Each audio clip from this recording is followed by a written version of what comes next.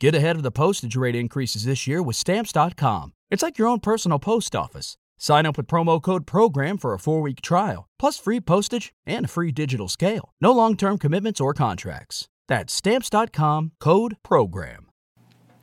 This episode is brought to you by our Patreon supporters. Become a patron today at patreon.com/intotheportal.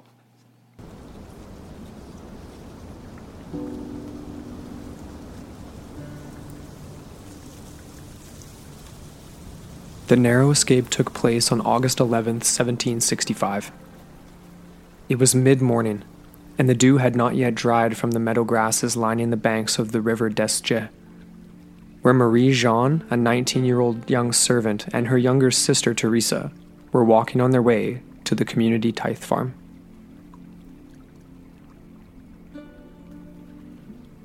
Wisely, Marie carried with her a spear of significant length, one end coming to a point with a sharp 6-inch by 1-inch blade, according to chronicler Abbé Pierre Pouchet.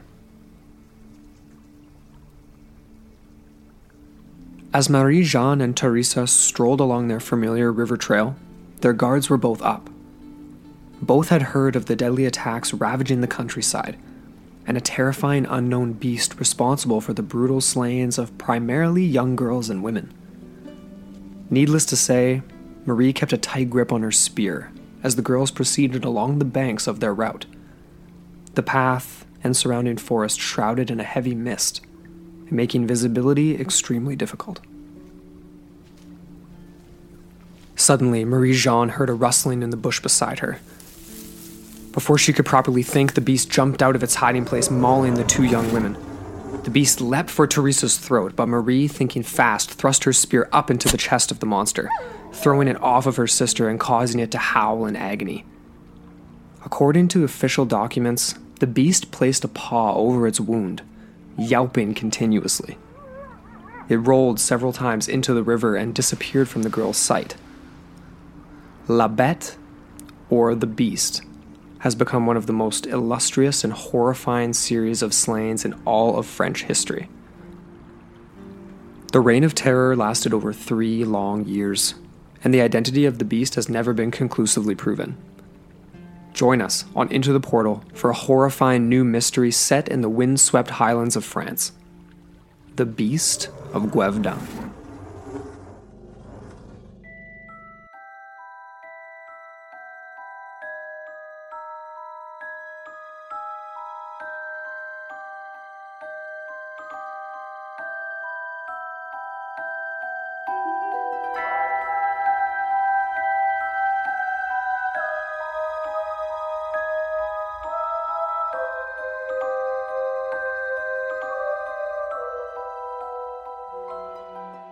Hello, and welcome back into the portal. I'm Amber Ray.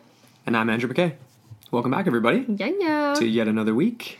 Here we go. Yeah, another Sunday, another episode. Love it. And we're really excited about this one. It's exciting. It's a good one. Yes. Another listener-suggested episode. That's Thank you to Aaron over in Australia.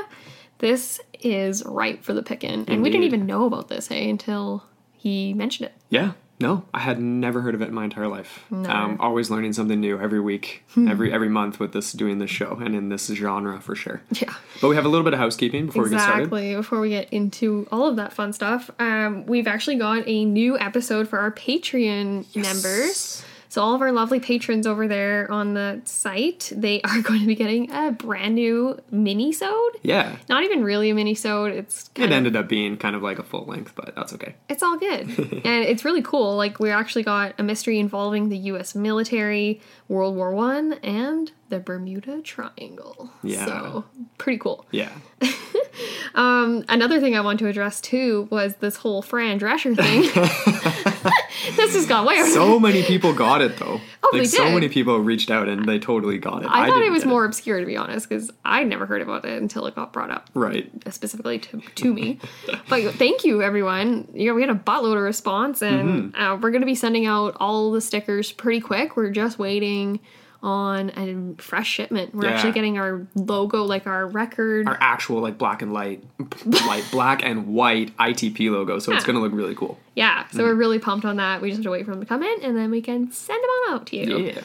Yeah. What else do we have here? Oh, there was one other thing. Well, there's a few things there. Sorry, we're just going to rip through these really fast.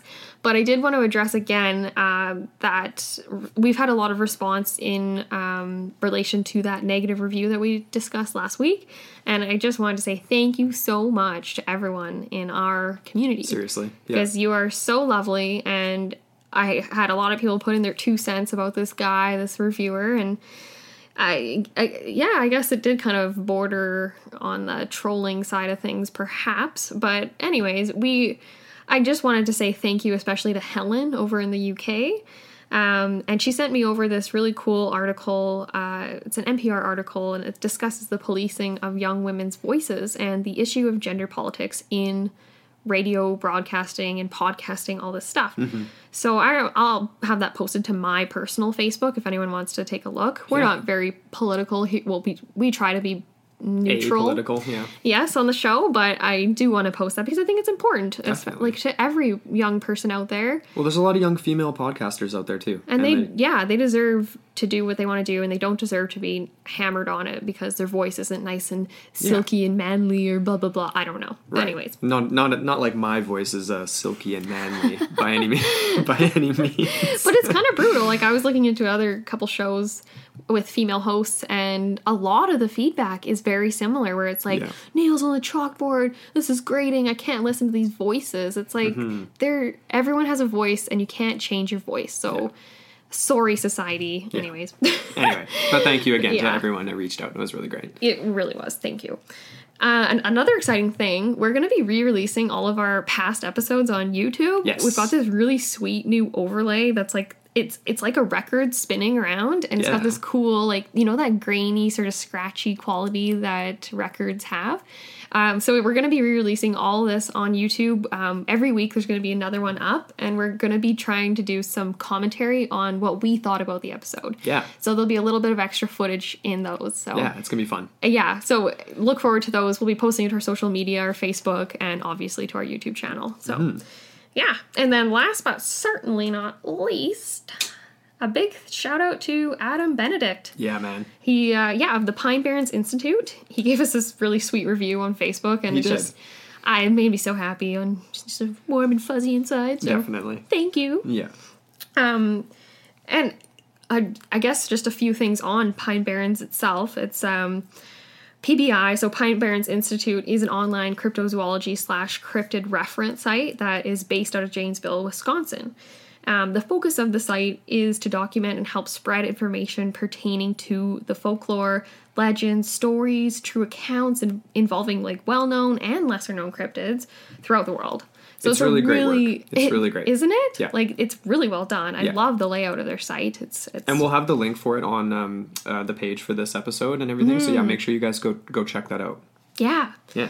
So big thank you to him, and also to Cryptid Wendigo, another cryptozoology blog. Really and cool we've blog. been in contact with her all week, and we owe a huge thank you to you for providing so many details for this episode. A lot of it sourced from Poucher's Beast of Gevaudan, which is a very great source for this episode. Yeah. So thank you to all of that. And let's get into it. All right, let's get into it. The Beast. Now, we were going to pull up an audio clip for that because Amber and I love the movie What We Do in the Shadows. Yeah. And the darkest place in my mind is reserved for the Beast. But in all seriousness, though, this is a pretty cool story. It is. Pretty gruesome. Definitely got some historical elements to it. And let's get right into it. So we are talking about the Beast of Gevaudan. Or La Bête. La Bête. I feel like I'm going to probably switch back and forth in what I refer to it as throughout the show. I like La Bête. La Bête. And you do get that feminine identity, right? Yeah. So that's really cool. A lot of people do refer to the Beast as a she. Right. So again, another sort of similarity. I did notice that in a lot of blogs and stuff covering this topic. Yeah, it's referred to as a she. So what is this thing? Well, we don't exactly know, but what we do know is that it is a ferocious beast of unknown origin, unknown type, coming from who knows where. It basically only attacked the human species, killing individuals and allegedly drinking their blood and, of course, feasting on their flesh.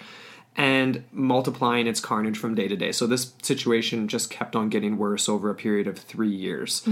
Hunters who were in pursuit of it have never been able to stop it, hadn't been able to stop it. And it was basically because it just outwitted them. It surpassed them in cunning, and nor were they able to engage it in combat because it basically presented itself to them, but it was too terrifying in appearance for them to... it weakened their courage, and they weren't able to actually deal with it. This is basically like... in the knees. Yeah, and that's me paraphrasing from a local newspaper in 1762 in the south of France. So...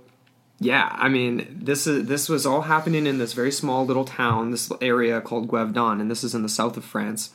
And it all sort of really came to a head in the summer of 1764.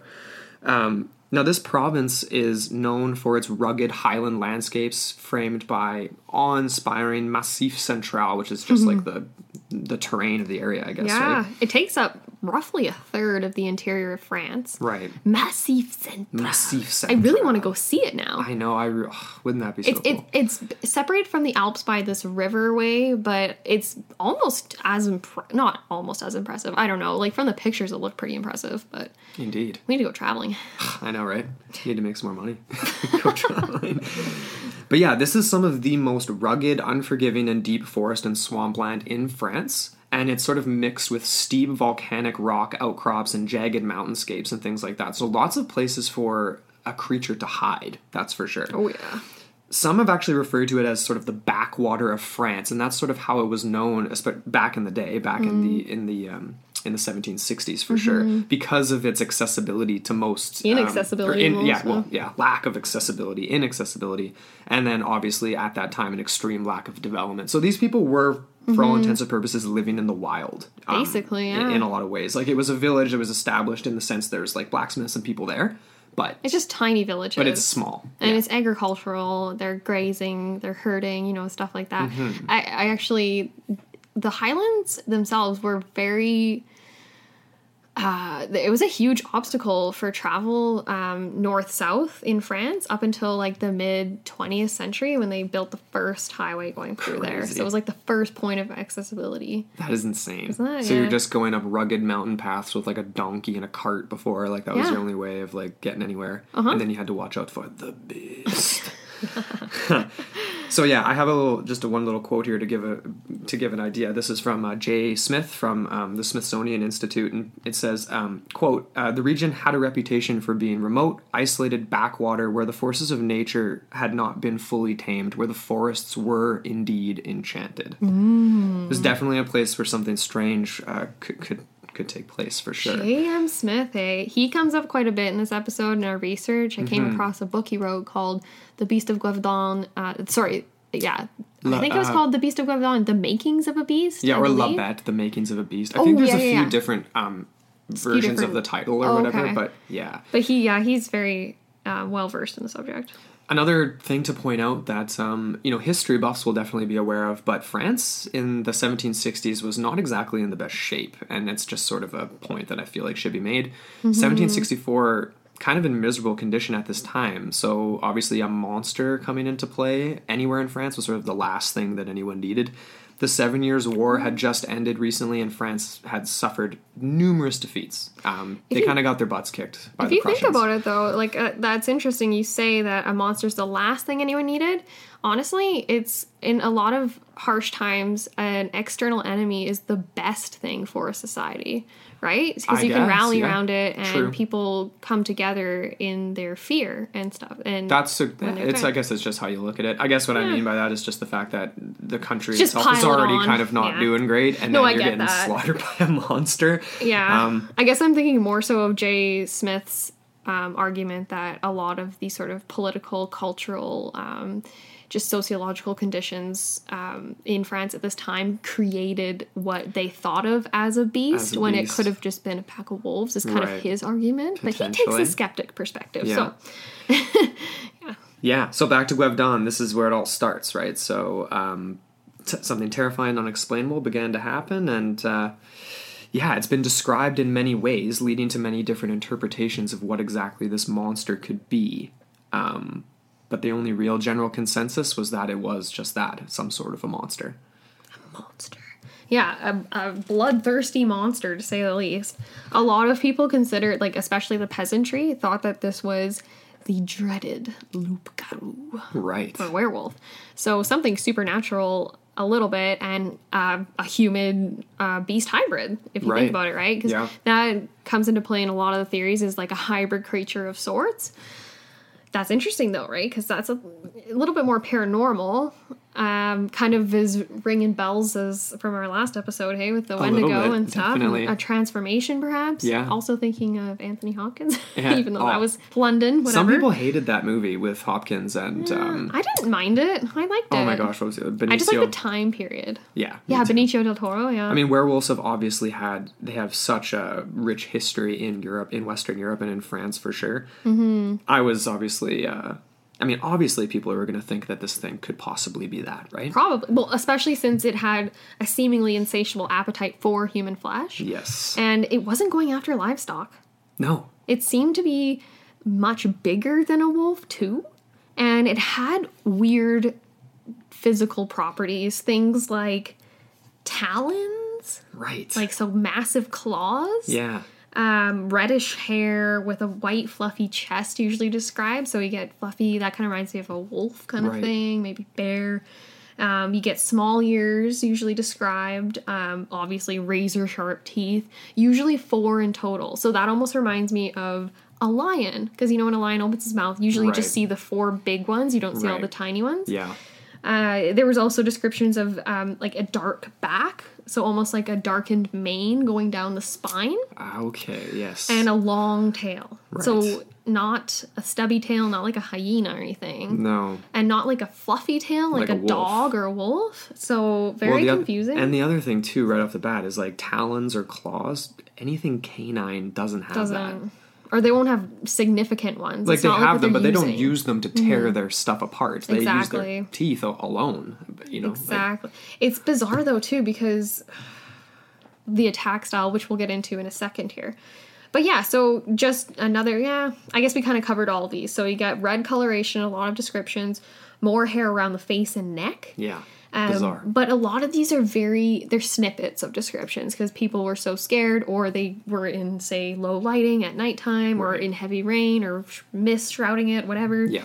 So they didn't really have time to take a complete stock of what it was. But it was terrifying, and it was large. Yeah, yeah. By most accounts. The one thing that I thought was interesting is the fact that you get a lot of descriptions of reddish color. Yes. But then in a lot of other ones, you get gray. Yeah. So I feel like that has to do with light-in time of day or something like that. I mean... or is it 2? Maybe they're a couple. Or are there multiples, yeah. That is 2 definitely a possibility. Yeah, because there's a lot of deaths. Like, a lot. A lot. And that's... It was pretty spread out. Spread out and lasted over a 3-year period. I mean, it's... And it did, like we said in the very beginning, it was in Gevaudan, this, like, specific little province.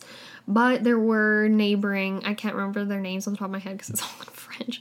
But neighboring provinces, too, in the same highlands that experienced the same thing. Yeah, totally. There were sightings and... Yeah. The spread was pretty far. And there's, like, in one documentary we watched, there was, like, 6 zones they kind of identified. Mm-hmm. And there was one other article I read that I never brought up to you, or I put it in our sources, so I was like, what is this? There was some guy trying to make an argument that you can take the type of volcanic stone that you find in areas and correlate that to the type of attacks. What? I know, and I was just like, I started reading it, and I was just like, no. I'm sorry. Like, no. I just no. No. That's pull them in. I'm not even gonna ask any further questions there. I know. Anyway. So the Beast's reign of terror really culminated and began in the summer of 1764, and it actually began with something that didn't end up being fatal. It was just kind of an incident, yeah, with the attack on a young woman who was tending her cattle, and this was near the Merquoir forest. I did Google that. And it's like a part of a national park or something now. You can go visit it. Anyway, It looks really beautiful. Cool. But she was tending her cattle near this forest when she, like many of the stories begin with, heard a rustling in the bushes and ends up seeing this massive beast emerge from the trees. She got a clear look at it before several of the bulls in the field she was in obviously were getting startled themselves and actually had, like, charged it, scared it off. Apparently, this thing circled back around and tried to make a second attempt at her, with the bulls once again circling her first and then scaring it away. Interesting. Which is kind of interesting because it's like, do cattle and do bulls normally do that? I mean, I've definitely seen that for their young, right? Well, they'll circle something, or whales will do that too, like other mammals and things. I feel like if they consider you in the herd, then they will do that. Right. So if they obviously thought of this girl as part of them. Yeah. And she did testify later on that what she saw, she thought looked to be wolf-like, but with small ears and a flatter dog-shaped head, a long tail, reddish fur, and extremely long, jagged teeth. So elements there long tail. Yeah. Yeah. So that's where that's the first instance of that report, and that would come up over and over and over again, the long tail. I'm trying to imagine, like, I'm picturing almost like a mastiff style tail. Where it's like where it's more like a rope, or like a long lab, and or, strong, where it can like smack stuff off, like not like a, or it could be like a big cat, right? Like like a panther or something. ABCs, baby. Saving that for the theory section. Well, she's a lucky girl, hey? She really is, because the next instance wouldn't end up the ending wasn't so positive. The first fatal attack happened on a 14-year-old girl, and actually technically it was just shy of her 14th birthday. She was a resident of the village of Saint-Étienne de Loudare. Lougdare? Oh, man.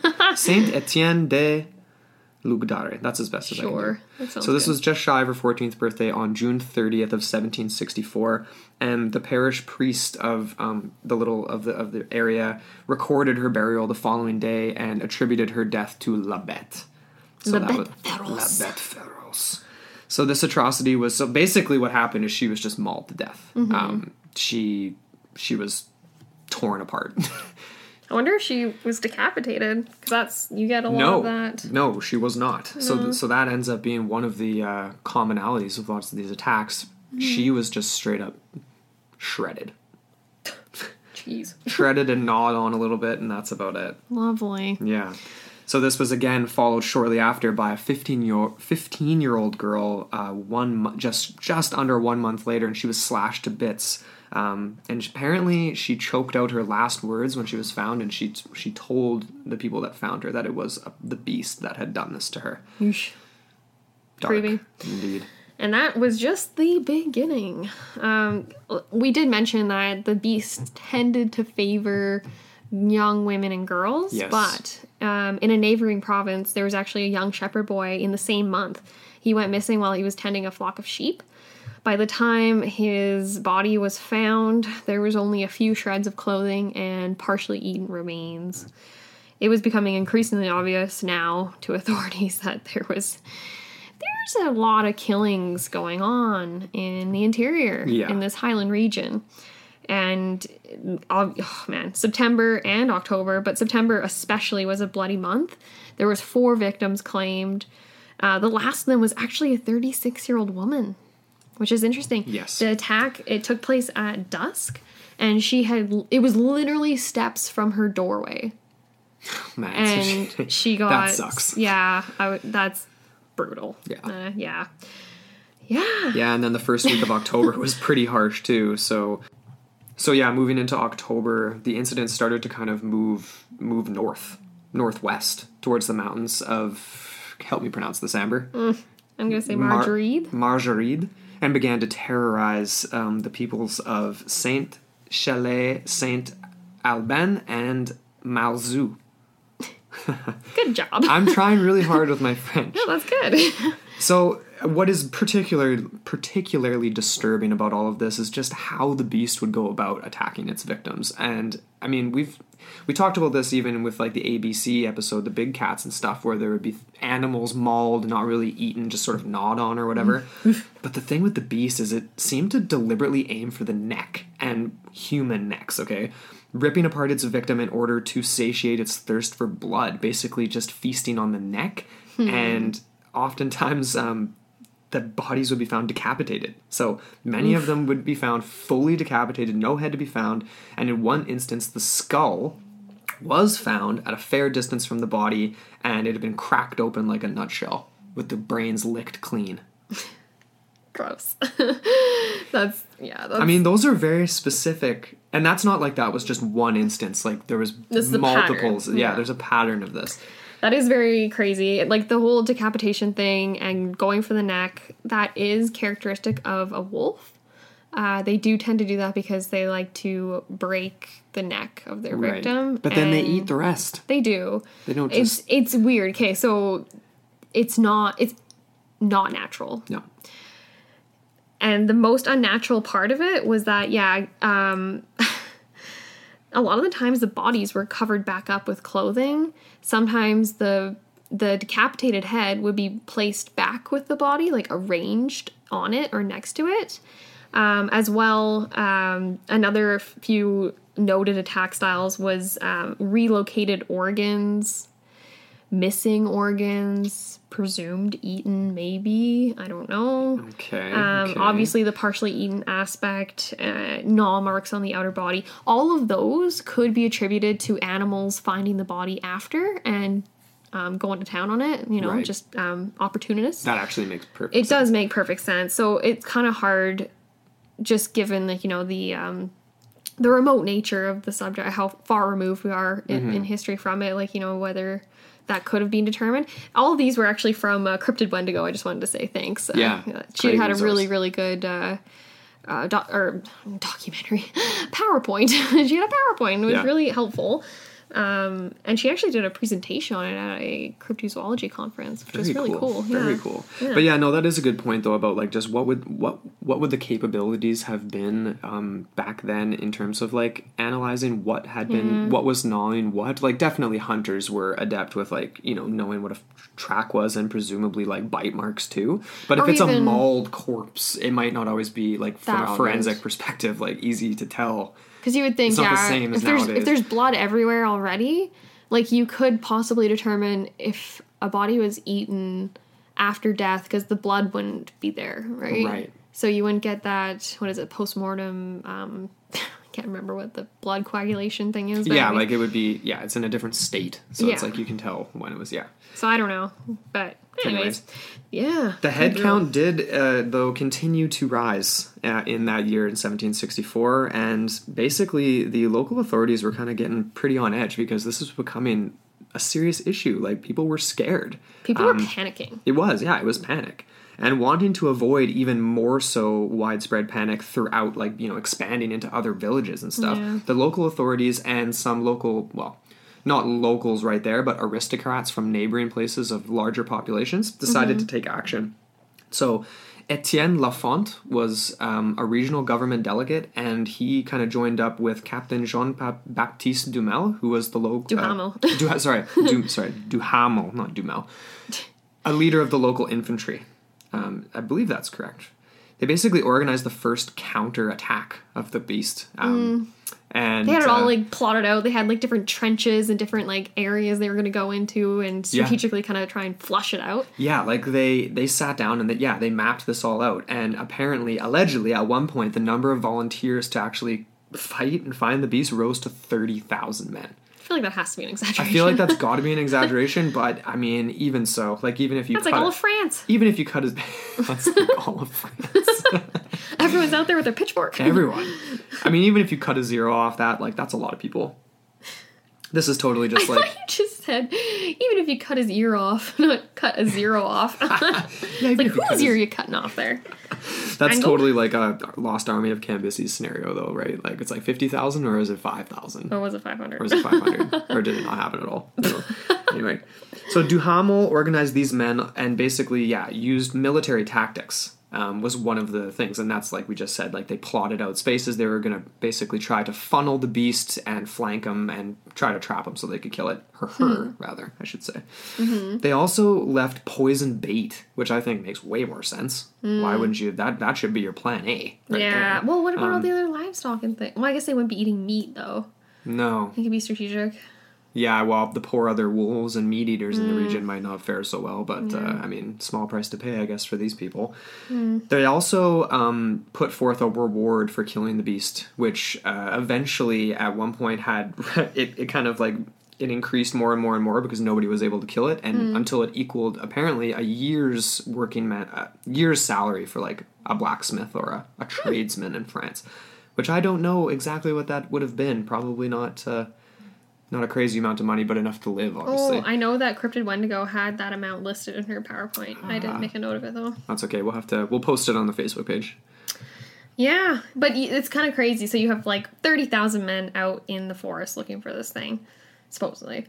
And they did manage to supposedly track it down at several points, but a lot of the times heavy rains or mist or darkness, the beast was able to elude them. Yeah. And then when they thought they had it cornered in several instances, and they were shooting at it, because guns were actually quite rare at this point in France. Like, if you had a gun, you were like the one dude in the neighborhood that had the gun. Right. And we'll get into that again with Jean Chastel, the alleged killer of the beast.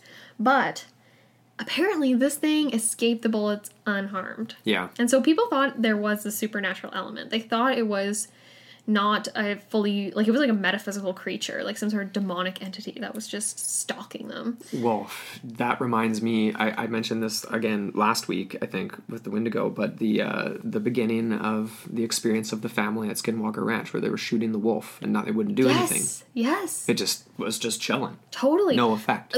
Just to make another point here, to just counter that, is guns were also notoriously not inaccurate. Yeah. So, you didn't really know. Yeah, it's not like it's a point blank shot or anything. Yeah. Like, we don't really know. So, yeah. Unless you're Jean Chastel, the best hunter in all of Gevaudan. I just love saying things with a French accent now. Oh, oui, oui. Oui, oui. Oh, baguette. So yeah, what was interesting about these early hunts for the creature was sort of a mix of like people's intentions of how they were actually going to kill this thing. Because like you just said, some people thought it to be supernatural, either some sort of a loup-garou or like a demonic entity. I haven't done enough research just on the loup-garou itself in terms of like what's the word? Not like the philosophy behind it. Like, if people think of that as some sort of a demonic entity, like someone's possessed, therefore they're you know what I mean? Like they're a werewolf because they have, you know what I mean? Like, it's not like a creature that just bites you and you become a werewolf. I don't know the details of that, but while the official report was that they were searching for a massive Eurasian gray wolf, the actual opinions of the people searching for it kind of varied for sure. They thought honestly, they were searching for something supernatural. Exactly, but I feel as though the official statement and the official report that it was a gray wolf was to calm people's superstitions, because superstition was pretty rampant at this time. Mm-hmm. And even that Jay Smith, he makes the comment that there was it was a very transitional period, and people were, the limits of possibility had greatly expanded in scope. There was we were heading into the scientific revolution, and there was sort of this widening of people's imaginations to a certain degree, and that included the making of monsters. So a lot of people were thinking, this was a supernatural, crazy, demonic thing, and I feel as though the officials were trying to quell that a little bit. Yeah. Even if they believed it themselves. Well, right? Exactly, yeah. That's kind of what I think. That's almost like, it reminds me of the official narrative for the U.S. government in relation to extraterrestrials and contact with UFOs and things like that. Yeah. They don't want to incite panic. They just want to keep to a status quo to a certain extent, that type of thing. Yeah. Because things like this create instability in a society. And I did make that point that an external enemy might be helpful to sort of garner people and gather them together in a united front, but we'll see an alternative version of how this wolf could have been used as a tool by people who were against the crown. Yes. So we'll get into that in our theories. Got a snoring dog in our room right now. We have a beast right here. Beast. Well, I was playing with her the other day, and she literally sounded like a freaking monster. She didn't sound like a dog. We're gonna catch that we're gonna record that, and we're gonna post it. Yeah. What do you guys? Special bonus footage. Identify that animal. Seriously. So where are we at here? We're getting to the end of 1765. The Beast has already claimed 65 victims. And that's just reported victims. Like, that's, like, on record, documented, definitely 65 people were killed. A lot more injuries, I would imagine. Oh, yeah, for sure. And potentially other kind of, like, kids and things like that just went missing, never to be recorded because they were even, you know, more remote, like, super poor peasant people, right? Not everything got documented. No, even though there was quite a good national historical record going on in France at this time. And there was, for sure. Yeah, a lot of this stuff was documented and passed along. But, interestingly, the most famous case of La Bête, or the Beast of Gevaudan, is known as the Maiden of Gevaudan. So this was a young girl, and we covered this in our dramatic intro. So this was the case of Marie, what was her name? Marie Jean, and then her sister Teresa. And this is interesting because in this account, when they went and actually relayed it to the authorities, they weren't able to sign the document, the statement of the attack, because they were both illiterate. Really? Yeah. Okay. And the young girl was just a servant. She was 19. And her younger sister, Teresa, was about 16 or 17. Gotcha. And like we mentioned in the dramatic intro, they were walking to the community tithe farm. So that's a place where everyone in the community goes and they do their contribution. You know, like in the medieval era, everyone...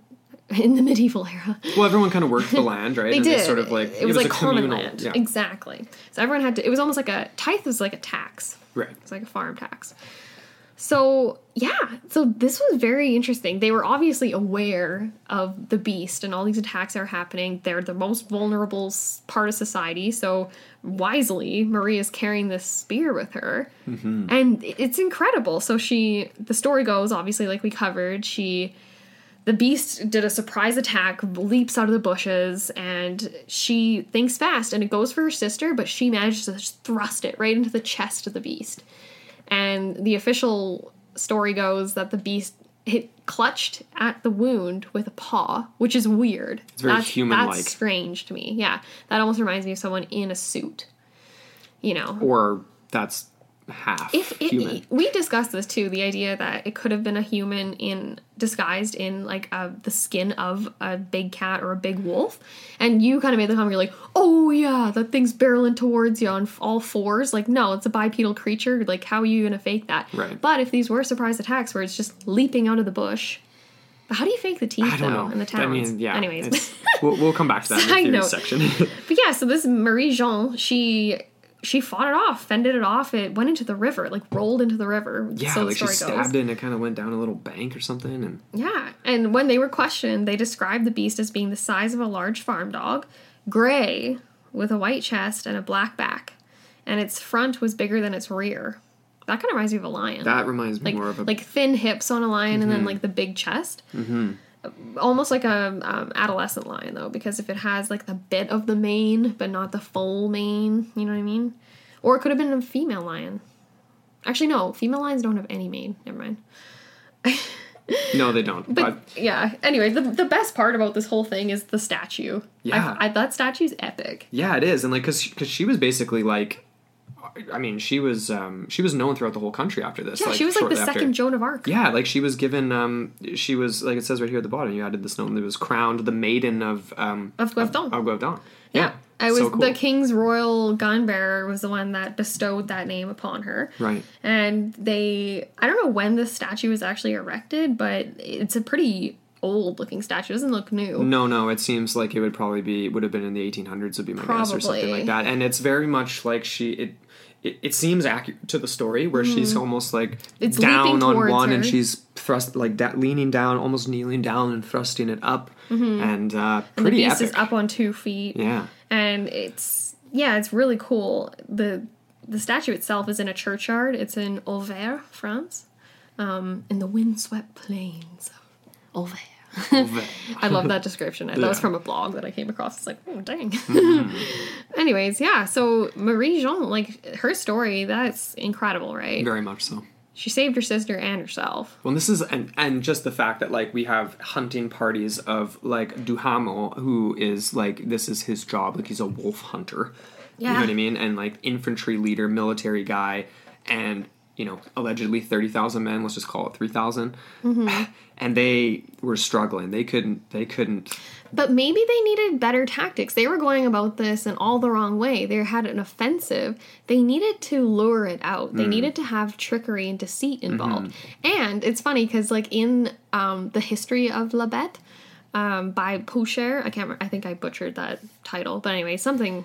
History of La Bête. It's okay. But there was this one letter that was written that was basically saying, it was pleading to the crown to use more of these sort of trickery methods, where they basically said, take straw and make up a woman's figure, dress her in woman's clothes, the accoutrements, the jewelry, the everything.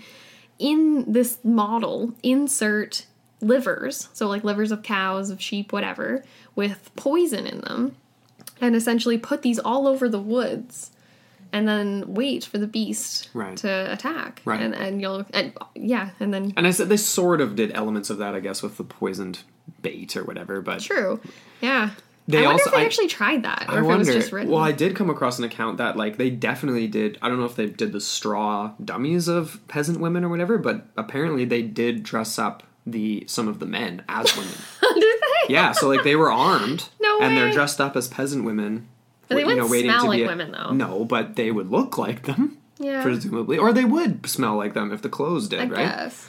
But I mean, like pheromones. But they would smell like human, and that's all that really matters. If you smell like human and you look like a female, maybe that would be more likely to provoke an attack. Yeah.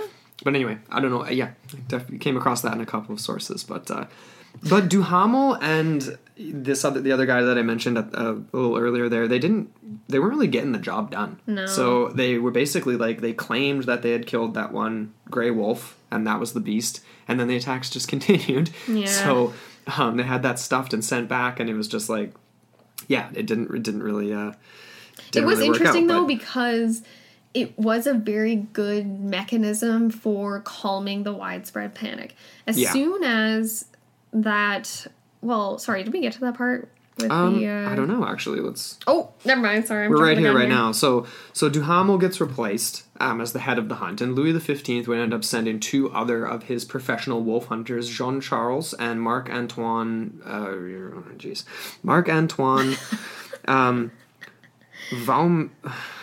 say Marc-Antoine. Marc-Antoine. And his son, Jean-Francois. So, excuse me. So they're sent to Gevaudan. They arrive at in Clermont-Ferrand, which I guess is just like a neighboring region, on February 17th, 1765. So they brought with them 8 bloodhounds that were trained specifically in wolf hunting. And then over the next 4 months, the pair hunted for specifically Eurasian gray wolves, believing them to be the beast, like we mentioned earlier. They did manage to shoot a large gray wolf that supposedly, big, massive air quotes here, ended the killings until a mere 2 months later. Yeah. Okay, so sorry, that's what I meant. Yes. So once that initial wolf was killed, the first killing, it really calmed the public. Right. And it wasn't appearing in headlines, because that was an important thing. Like, the press was a big factor in sort of spreading this panic. Yeah. And they latched onto this headline like crazy. Well, how could you not? Well, exactly. Yeah. And yeah, so it is funny. So the gun bearer that killed the wolf, his son ended up parading it back to the capital, to Paris, and it was stuffed and everything as per royal wishes and whatever. And the king was quite happy, and all's well that ends well for about, until they realized months later that, oh, wait, no, we didn't solve this problem. Yeah. So it's kind of brutal. Like, yeah, so the sprees obviously continued. We're up to mid 1765, I believe. Yeah, so... And there was this one account from the history of La Bête de Gevaudan, and this was also pulled from the cryptozoology blog put on by Cryptid Wendigo, so thank you. Yes. And this reads as follows. The lament over this child says she was devoured, and expresses itself as follows. At the wood of Saint Martin, a young shepherdess was suddenly devoured in the arms of her father. In order to defend her, he made thousands and thousands of efforts. At last he had to give up. The girl was taken to her death. Creepy. Isn't that creepy? Yeah. So anyway, I thought that was creepy. But anyways, this is where we kind of get into the Jean Chastel aspect of things. Yeah. And this guy, he lived in Gevaudan. We've mentioned him before. He was one of the top hunters in the area. Also an innkeeper, too. And he had a son by the name of... Oh, shoot. I can't remember if it was Antoine Chastel. I believe it was. I think you're right. Yep. And he helped him run his inn and maybe helped him with a few other things. I don't know. Allude. But so Jean Chastel is the one that came face to face with this large gray wolf, as he described it. Yeah. Dangerously isolated in the steep forests of Tanzania. It was actually steps away from his own house, Jean Chastel. Okay. So he ended up killing this creature. He shot it. Right. And supposedly put an end to the terror of the beast, but really we've had people come out and say, like even Cryptid Wendigo said, like, well, he did kill something, but the attacks did continue. Something was still out there. Yeah. Which in her mind, she kind of alludes to the fact that there might have been more than one predator out there. Right. Well, the fact that they continued after it allegedly was killed, and also just the spread over 3 years makes me think that there's more than one potentially, because that's a long time. It is a long time, and especially if it was wounded by Marie Jean, like like that. Yeah, definitely. That how would you survive that if you get stabbed in the chest? That's pretty brutal. You have to be some sort of a supernatural creature. Yeah. But this is where it gets kind of interesting, because this Jean Chastel is a bit of a shady character. Not shady, but he's just like... he's shady in the sense that there isn't even a Wikipedia on him. We know nothing about this guy. Nothing. Just a few tidbits here and there. Mm-hmm. But by the end, well, when he shot this thing, it had killed over 116 people. There was many hundreds more of injuries and other sorts of things. And this included men, too. It was mostly women and children, but there were men that were attacked as well. Yeah. And, people were basically, the location where they were attacked were often, like, the bodies were moved. Mm-hmm. Like, picked up and moved. Like, picked up in the jaws of this creature and physically carried away. So even like, even a child of 15 or 16 that weighs 100 pounds, you got to be... A wolf would be dragging that. You know what I mean? Not picking it up. Carrying it. That's a good point. And the reason I say that is because there were no drag marks. Yeah, that'd be pretty obvious. Or blood trails or whatever. In a forest, yeah. Very interesting. Anyway. Okay, you know what's even more interesting about this Jean Chastel? Because I was talking to Cryptid Wendigo about this, and she was saying how... Because I was curious, like, hey, so this guy killed something. Obviously, there's a body. What happened to it? Was it stuffed? Was it sent to Paris again, like the first one? So she said what happened was that Jean Chastel, he killed it. He kind of had it sitting maybe like for a bit, and then he started to parade it around the countryside, and there's no refrigeration back then, so it just got to the point of decay where it wasn't even recognizable what it was. So he said it was a big gray wolf, but I don't know. And then this Chastel, again, like, he is implicated in some of these theories. There are some people that think that his son actually trained the beast and was a bit of a psychopath and set it loose upon these unsuspecting French nationals. Man. So that's another one there. But well, that would make sense for this thing from Cryptid Wendigo, that La Bête, basically, like, we made the point that it didn't really attack livestock. It almost had an aversion to cattle and livestock. Like, not just that it wasn't interested, that it straight up did not want anything to do with it. And it avoided it. Yeah. So, she basically wrote that it's been suggested that she, being the beast, had eaten some calves and smaller livestock, but when it came to attacking things the same size or larger than them, she had a great aversion to it. La Bête would avoid cattle as much as she could, and has never been reported to have spat blood at them when they get too close. So it's like... What? Never reported? Sorry, has even been reported. Yeah. So, and that sounds demonic, doesn't it? It's like, that's something beyond. How do you get blood in your mouth? You're already eating something and they just spit it out at them? I don't know. That's definitely... Most herders would basically say that, that they, I don't even know, that they this was not an issue. It was not an issue of La Bête coming in and all of a sudden, like, all the sheep are dead. Yeah. Like, just for fun. You know what I mean? Or all the cattle are dead just for the heck of it, just for sport. You know, which would be creepy in its own right. It's interesting. The more livestock there are in the area at the time of the attack, the higher likelihood you are of surviving. Yeah. Bizarre. Mm-hmm. Anyway. You would think it'd be the opposite, whereas like you are a target if you're around. Totally. You know, vulnerable animals that are defenseless, essentially, except for bulls, obviously, with their horns. Yeah. Ah. So yeah, we're kind of getting down to like the theories here. Mm-hmm. Discussed the predominant cases, some of the, I don't even know, like, some of the ridiculous letters that were sent to the official effort, which is pretty funny. I mentioned that one about the nux vomica, poisoned livers and all that stuff. It was pretty funny, though. It was like this quote. Let me see. This is pretty long here. I don't want to do the whole thing. That's okay. But it says here, so their like, I don't even know, like their suggested solution, I guess you'd call it, was to make a model of a woman, which is quote, which is then dressed up in the clothes and ornaments of women. You then insert a calf or a sheep's liver into the model. Into each liver or other flesh Labette is known to like are tidbits, all poisoned in advance with nux vomica. It is known that nux vomica should be as big as a denier, which I don't know what that is, plus some more broken into smaller pieces, assuming Labette has 4 feet. The dose is proportional to the size and strength of the animal, and if it does not have 4 feet, you lower the dose. Assuming it has 4 feet. Yeah, that's weird. That is strange. So that kind of falls back into the idea that it was a werewolf, or it was a changeable sort of creature. Yeah, it could go from bipedal to quadrupedal whenever it wanted to. It was Labette by night and a person by day. And that does actually come into play. There was, oh man, where was that? I think I forgot to actually include that in our notes, but there was testimony from women who had seen monsters dressed in men's clothing. Ooh. And there was this one woman who was walking along the street, and it was like at dusk or kind of at night, and she walked past this man that was very strange, and his shirt was open, and it was just hair. Like, just like fur. Like, not hair like as in a cherry chest, but like literally fur. Like fur, like a werewolf.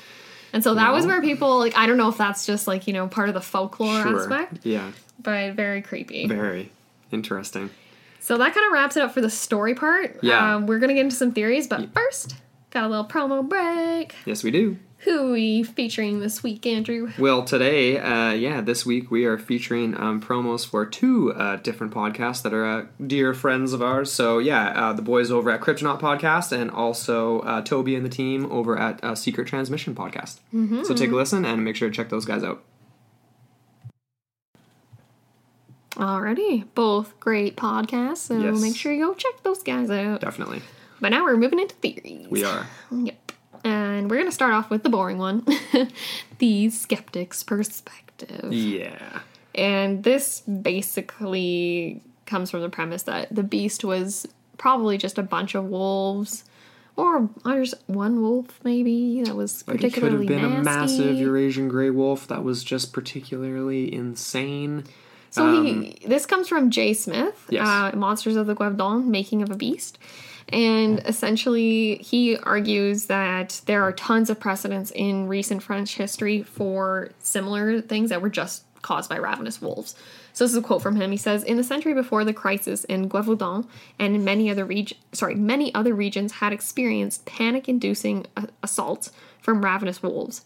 The terrifying habits and profile of that later killer, i.e. the beast, including its alarming preference for women and children, its propensity to decapitate, and its alleged supernatural abilities and malevolent designs, all had ample precedent in French rural experience." And he goes on to cite a few different cases from the 1600s, 1650s, 1690s in Limousin, a few other areas. But to me, that doesn't really cut it. No, I agree.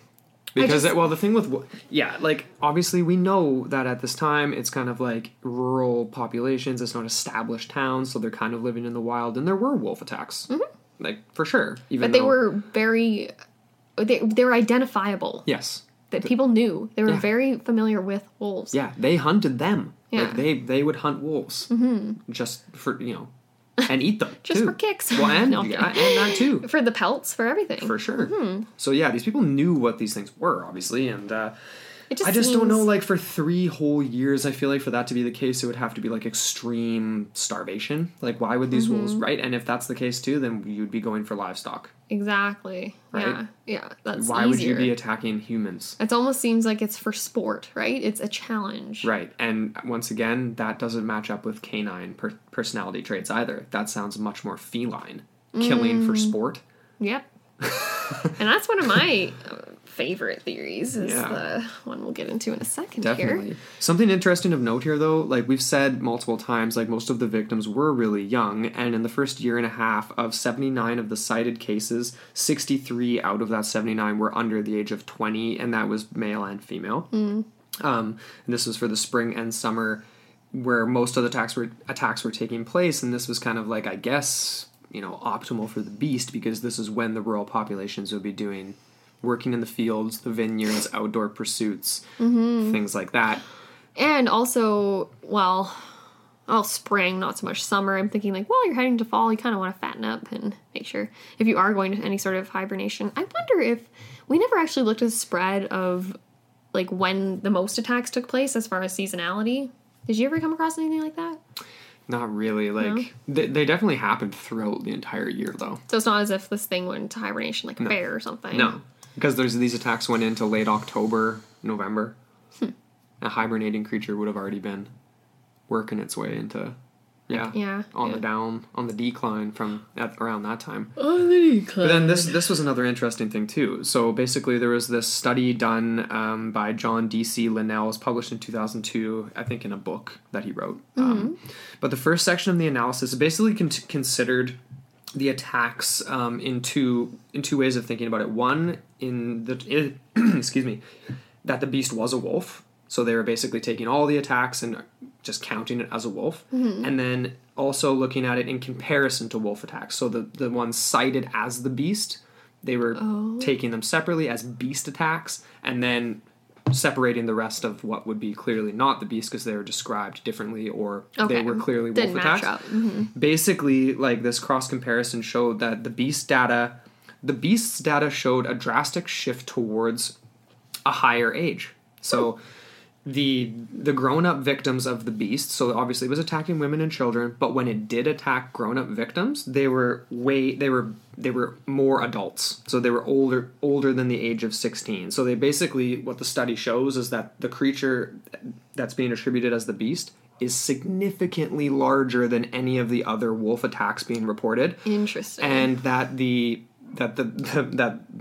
victims were often carried by this creature. So, like I made that point before, where they're not being dragged, they're not being like, pulled apart and sectioned off and moved in smaller sections of body to be eaten somewhere else or whatever. They're literally picked up in the jaws and moved as one solid object.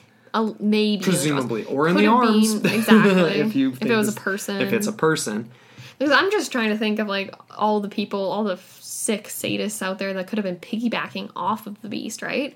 And committing murders, and basically maybe they're in positions in society where they can turn around and be like, oh, we got another beast attack, we got another whatever, and just brush it under the carpet, so to speak, with that. Yeah. So I just to finish that off here, just the quote was basically like, the victims of the beast were older on average, and therefore able to defend themselves more powerfully. And that's not including like the 14-year-old girl and those types of attacks, but the age range 16 and up. And the idea was that, like, obviously they would be able to defend themselves more, but from the perspective of the beast, they'd be heavier and more lucrative attack, like more meat. Prey, right? So interesting. Yeah. I wish we could do like a modern day analysis on the teeth marks to determine if there could be any sort of determination on a species. Yeah. Like from the profile, from like, you know what I mean?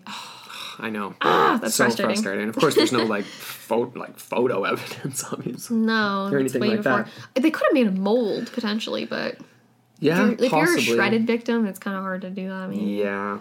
And the poor wolves, right? Because this was all just being attributed, for the most part, because the authorities were saying that it's wolves, right? To avoid widespread panic of a monster or whatever. And so between 1764 and 1767, there was well over 100 wolves were killed in the region of Gevaudan. Half a dozen of these were thought to be the real beast, but then obviously the victims just kept on piling up. So obviously they were not. Yeah. Yeah. So wolf, eh? Yeah. So I'm off. I do not think that this was a wolf or a pack of wolves. What about an ABC? The ABCs. What do you think about that? Big cat. Well, we are in the right neck of the woods of France. We're in the Highlands. Okay. We get descriptions of really large, like feline-esque sort of body shapes, right? Like we mentioned, the bigger front versus the narrower back. Long tail. Talons, or claws, long teeth, like a lion. Yeah. And we're in very mountainous terrain.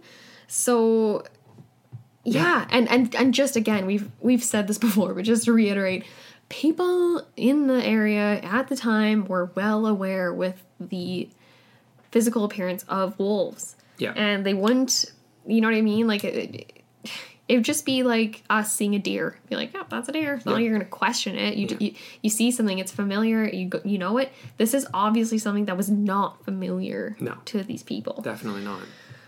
Yeah. And even things that weren't from the area, like, were familiar to them, though, right, too? Because of just, because people were traveling throughout Africa and traveling wherever, and there was naturalists that were documenting these things. So it's like, it was common knowledge to know what a lion looked like, or an elephant, or a giraffe, and like things like this, right? Mm-hmm.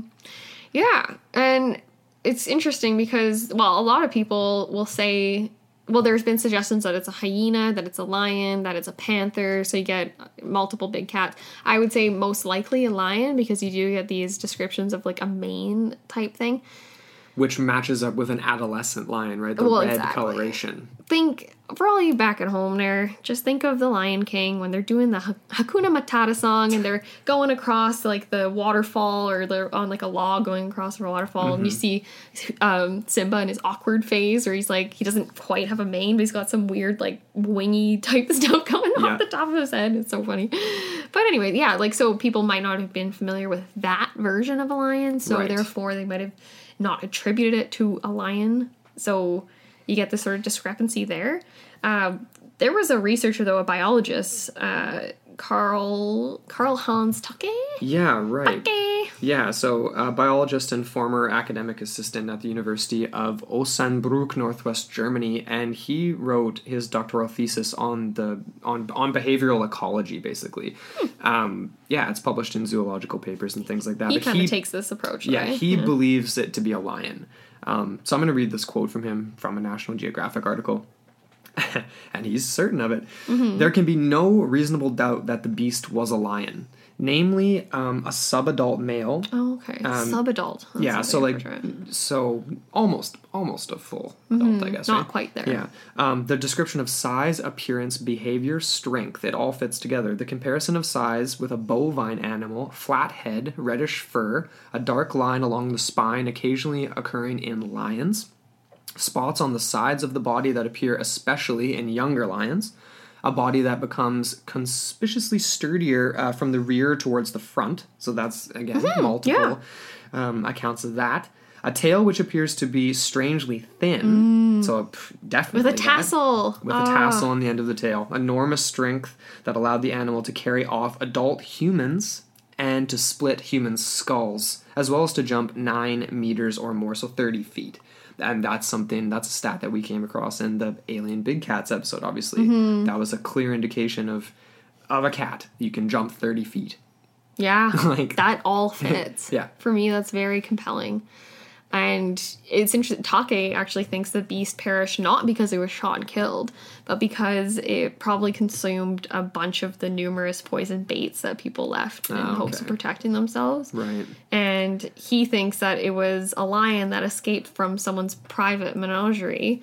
since keeping exotic animals was once thought of as luxurious and fashionable at the time. Like, you know, French. Can you just imagine that? It reminds me of like Marie Antoinette or something. Oh, yes, just the lavish excesses of whatever. But that's the same thing that we talked about in the Big Cats episode, and it's just like the outback of Australia was a little bit more, made more sense for like a like a cat from the savannah, you know, like, does it not get cold in the south of France still? Like in this region in the Highlands, it's still gonna snow. I'm assuming if you have a lion, you have pretty much everything you need. No, I'm saying, but if it's escaped and this lasted for 3 years, how is this thing surviving the winters? Well, you create a den. Maybe. It just seems like it would get a little brisk for a lion. But I don't know. Yeah, I don't know. It's not like a lion's a reptile. Like, they are able to heat themselves. It's not like they rely I know, but they're from a place where it would never get... I mean, what... Stop putting holes in my lion theory. Anyway, no. In Take's lion theory. I definitely think that the description definitely makes the most sense. And even Jean Duhamel, the original hunter of the beast, he wrote in 1765... that, quote, this animal is a monster whose father is a lion. It remains open what the mother is, end quote. Weird. So he's kind of suggesting perhaps a hybrid creature. Mm-hmm. Yeah. Yeah. The father, hey. That's interesting that he says the father and not the mother. Like. Yeah. Weird. Then, of course, we have this, the paranormal element. So the idea of a werewolves in Europe in general. And obviously we know that since the Middle Ages, the stories and legends of werewolves have just been super prevalent throughout Western Europe. But could this have been a resurgence of some sort of an ancient beast? Like several hundred years before, I mean...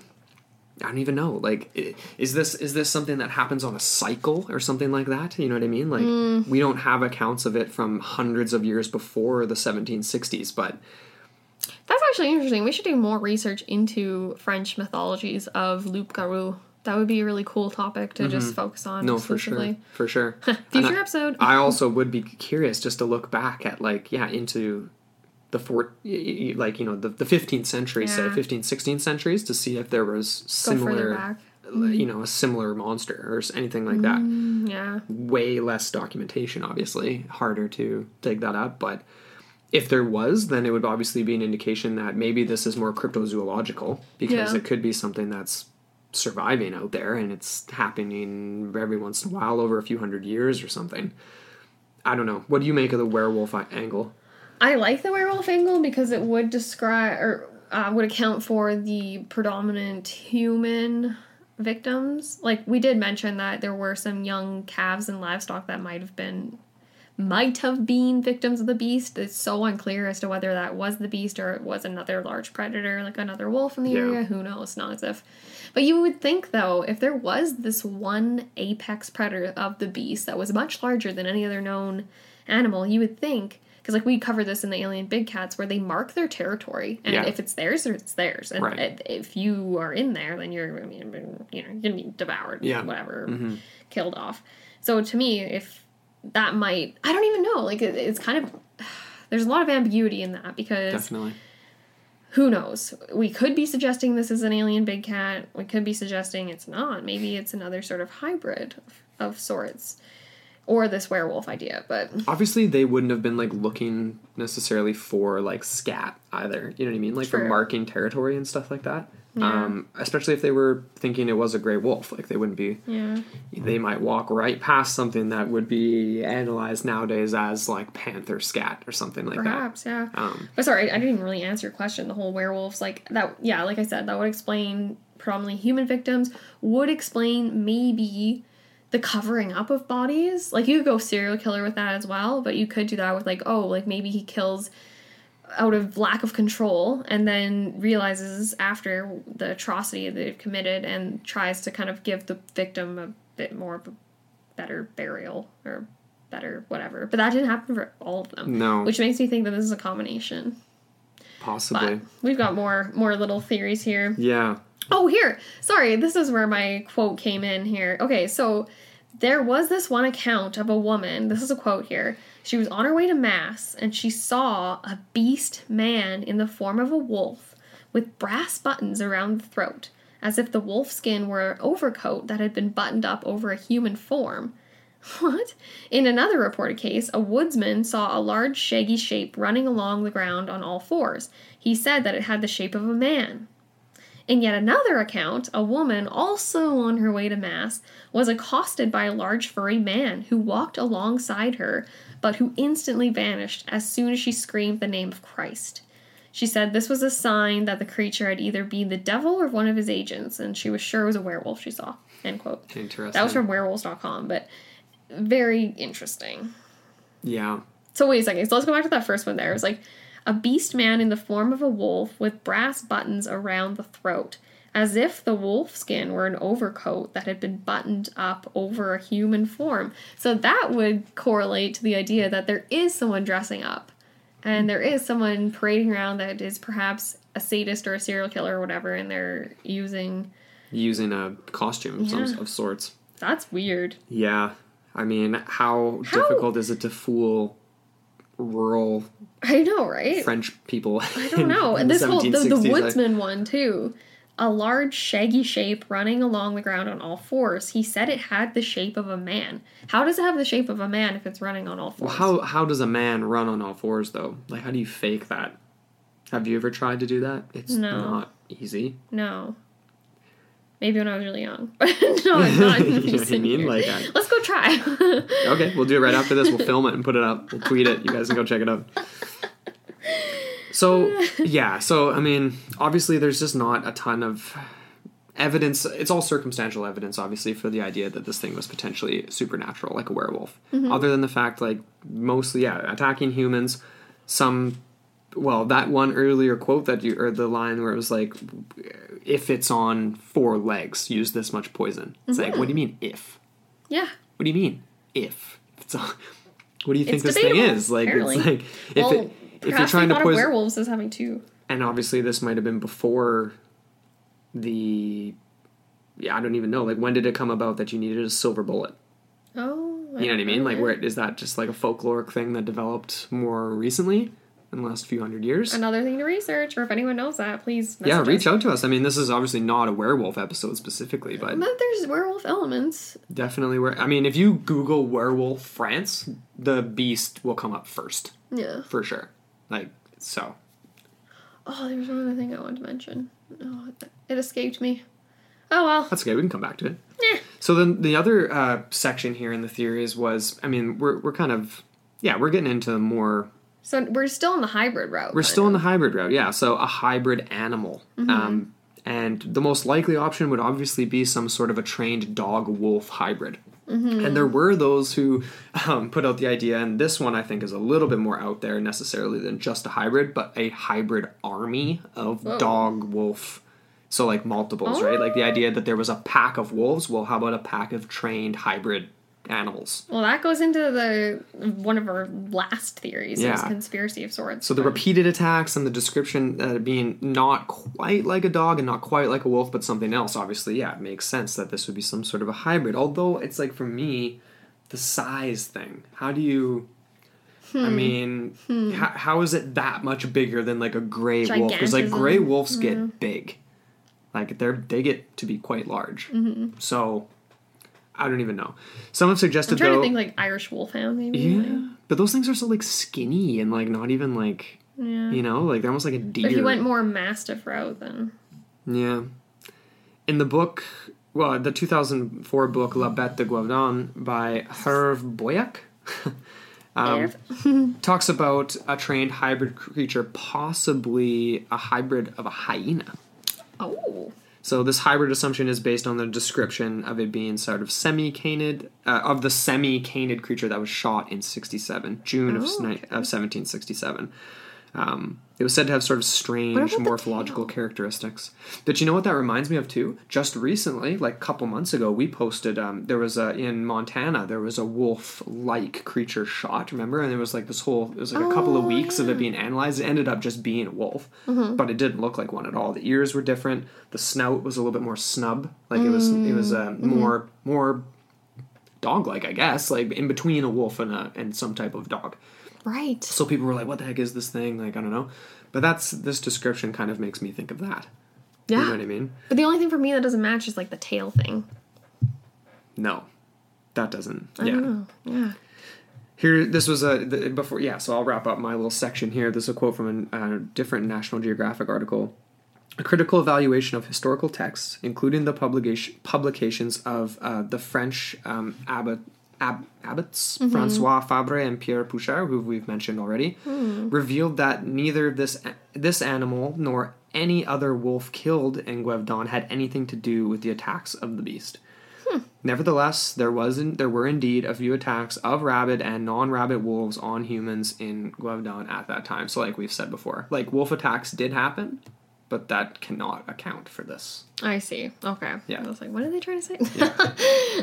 That kind of makes sense. Yeah. But yeah, I put a lot of stock into this whole hybrid dog wolf thing. Okay. I think that it does make some degree of sense, especially if you have human actors involved as well. So human players.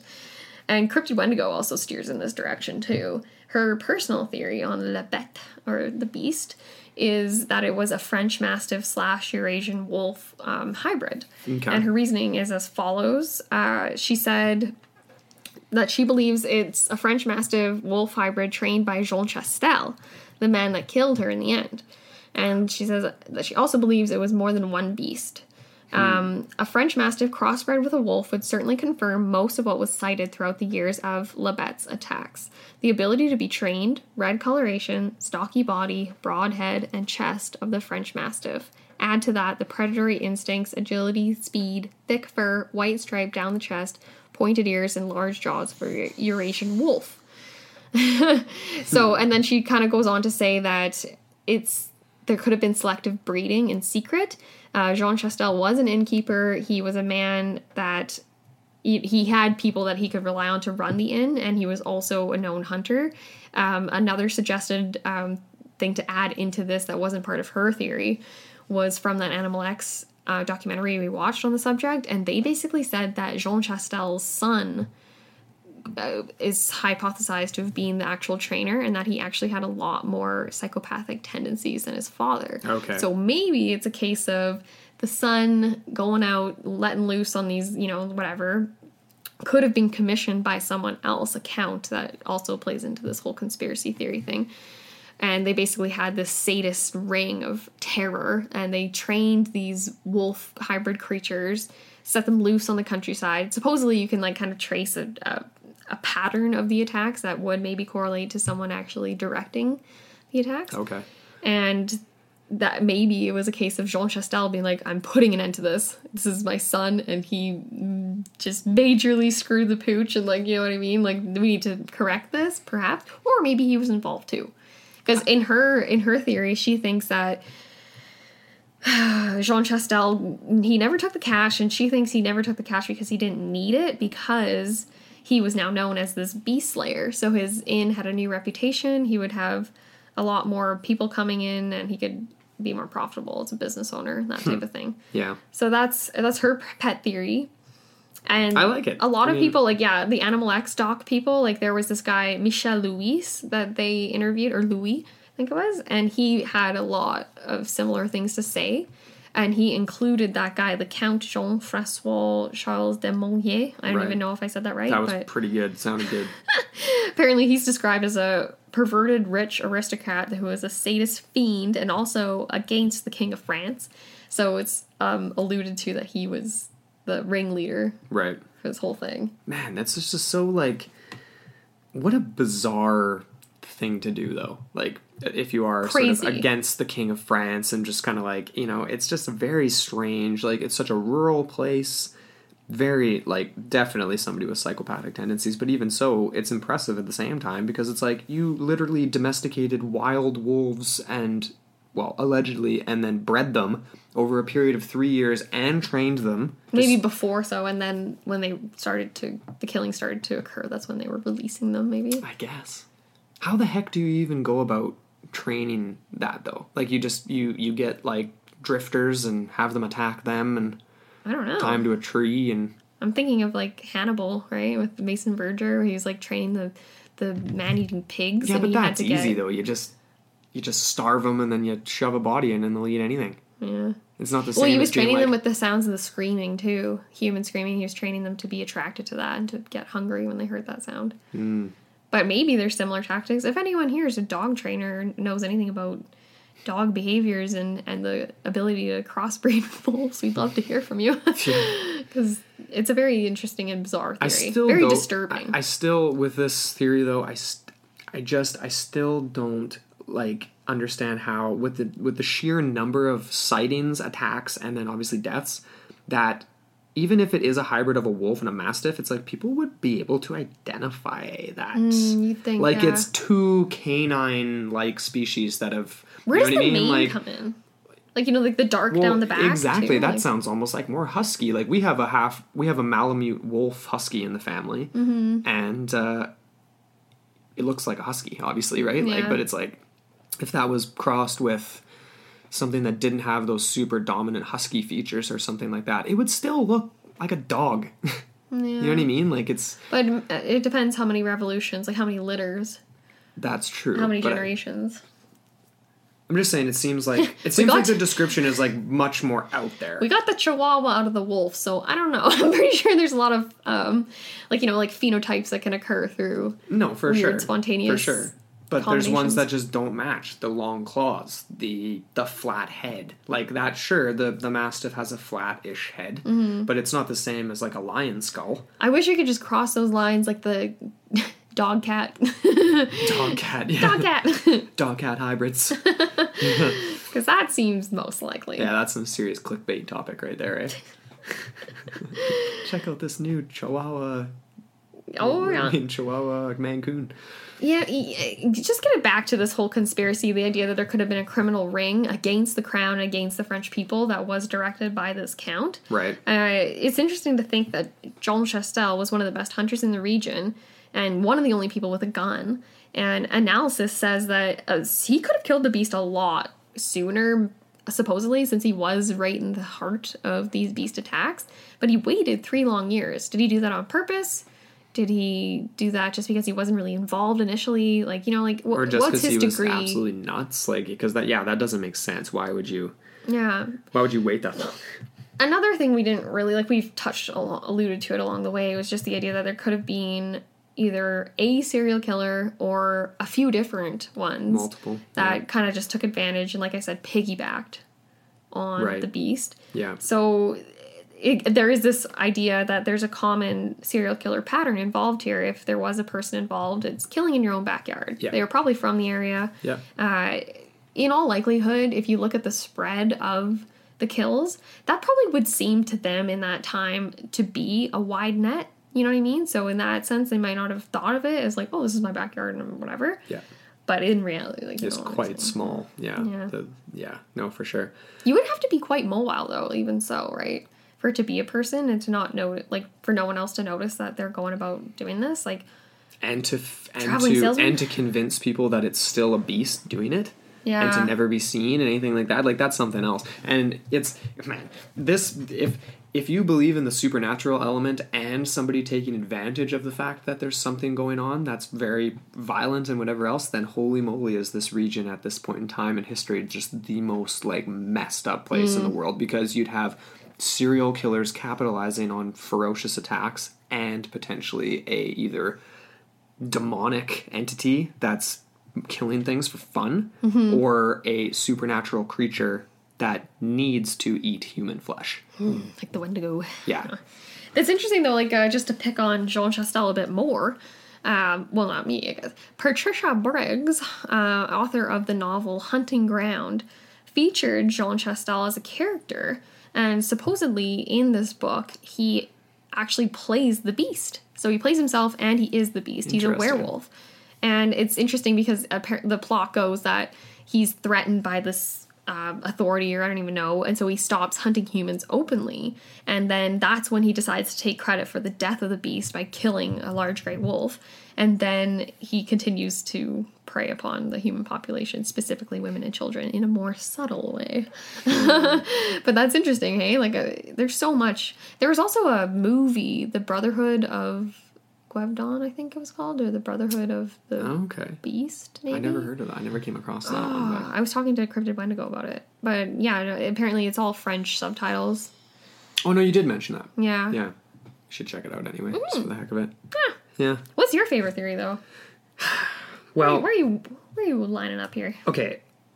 I initially, I was kind of in the take, his camp of things, in the sense that it does sound like it does sound like a lion. It sounds like a big cat of some kind. The tail, the claws, the size, the coloration. I get what Cryptid Wendigo's saying with the hybrid with a mastiff. Definitely coloration would match. Tail potentially would match. I mean, you'd have to see how a wolf tail ends up going together in a hybrid, and that's the other question too. It's which end is which end is which? Is it a female mastiff or a female wolf? Oh yeah. And what difference would that make potentially? You know what I mean? I think I'm leaning towards a big cat, and whether it's, I don't know if it's supernatural, because obviously that same as the ABC episode, people were bringing exotic animals into the country. The question is whether or not something could have survived for 3 years, and either, already had been pregnant and then there's offspring that are hunting as well, or if it's just one thing for 3 years, just kind of getting its good 3 years in and then it disappears, or it's shot. The thing is, though, is if it was shot, you'd know. It would be a cat. Yeah. Right? So that's just that's the part to me that makes it feel supernatural. I'm still on the fence. I don't know. Definitely not wolves, in my opinion. But, even if it was just a regular big cat, you don't find the bodies of these things. Typically, when they die. Not, no. They go, even house cats will go underneath. They'll hide in dark crevices to go die. Yeah. And I'm imagining there would have been a quite comfortable lair of this beast. Right. In a very dense bog in a wood. Right. Oh, and one fun fact I never mentioned was, I believe it was Jean Chastel's son or someone in his family who was at one point arrested by the crown because he had led, in one of the hunts, in one of the chases, he led the king's men into a bog and they got horribly stuck or whatever. No way. Crazy. Yeah, and some people thought he was sabotaging them. I honestly, I could be wrong about it being Chastel's son, but I believe. And that might have added to the image of him being sort of psychopathic to a certain extent, or being more sympathetic to the beast. Well, and it would make sense, obviously, for hating the crown too, because they would have known that King Louis really needed this to end, because it would have made him look half decent, because he wasn't looking so good at the time. They lost Canada and a whole bunch of their overseas territories. They were not doing great.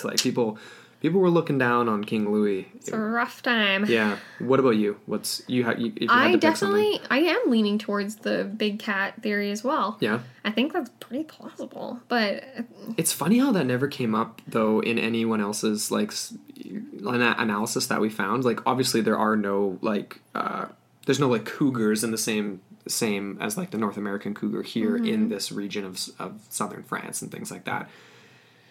Lynx? I didn't actually see that, but they're small. Right? No, and they're bob-tailed. Yeah, so they're too small. Yeah. Yeah, but I mean, it's if it's something interdimensional, where is this happening? I mean, obviously it's isolated. So if there is something in the mountains here, that's where are these creatures coming from? If it's not a hybrid animal being raised by Jean Chastel. Well, there's the the idea that it was a private menagerie that they just escaped from. Private menagerie with multiple We should look lions. into private zoos and circuses at the time. We might have to do a bonus episode, I think. We might. Yeah. Well, if we get any response from anyone out there with any of the call-outs we've done, I would love to do some more. Definitely. This is a really, really... It's a hot topic. It is. Yeah. No, and that does make sense, though. If you had, say, 4 or 5 pet lions, because you're a rich Frenchman, and then over 3 years, they all... You're I'm over this. See you later. You're out in the... You'd think people would call him out eventually. They'd be like, excuse me, you had a different lion last week. You'd think. Yeah. Well, that's wraps her up, eh? Yeah. The Beast. So, feel free to get us on our social medias. The Instagrams, Twitter, Into the Portal 1 on Twitter. Yeah, and Into the Portal Podcast. Yes, ma'am. Come follow us. Come and chat. Our group on Facebook is getting pretty active. Talkative. Yeah. Yeah. We love it. It's awesome. And we're going to start trying to curate more articles so that there's more opportunities to discuss things. And for all of you that are already in the group, or those that haven't, but they want to join in and talk about all this cool stuff, feel free to post articles. Totally. Like, we're going to be more active on there. We're going to be posting some stuff from the Pine Barrens Institute because they have a lot of really cool articles on that. Definitely. And from Cryptic Wendigo as well. So look forward to those this week and beyond. Yeah, absolutely. So once again, thank you so much for listening, and we will be back again next week. Next week.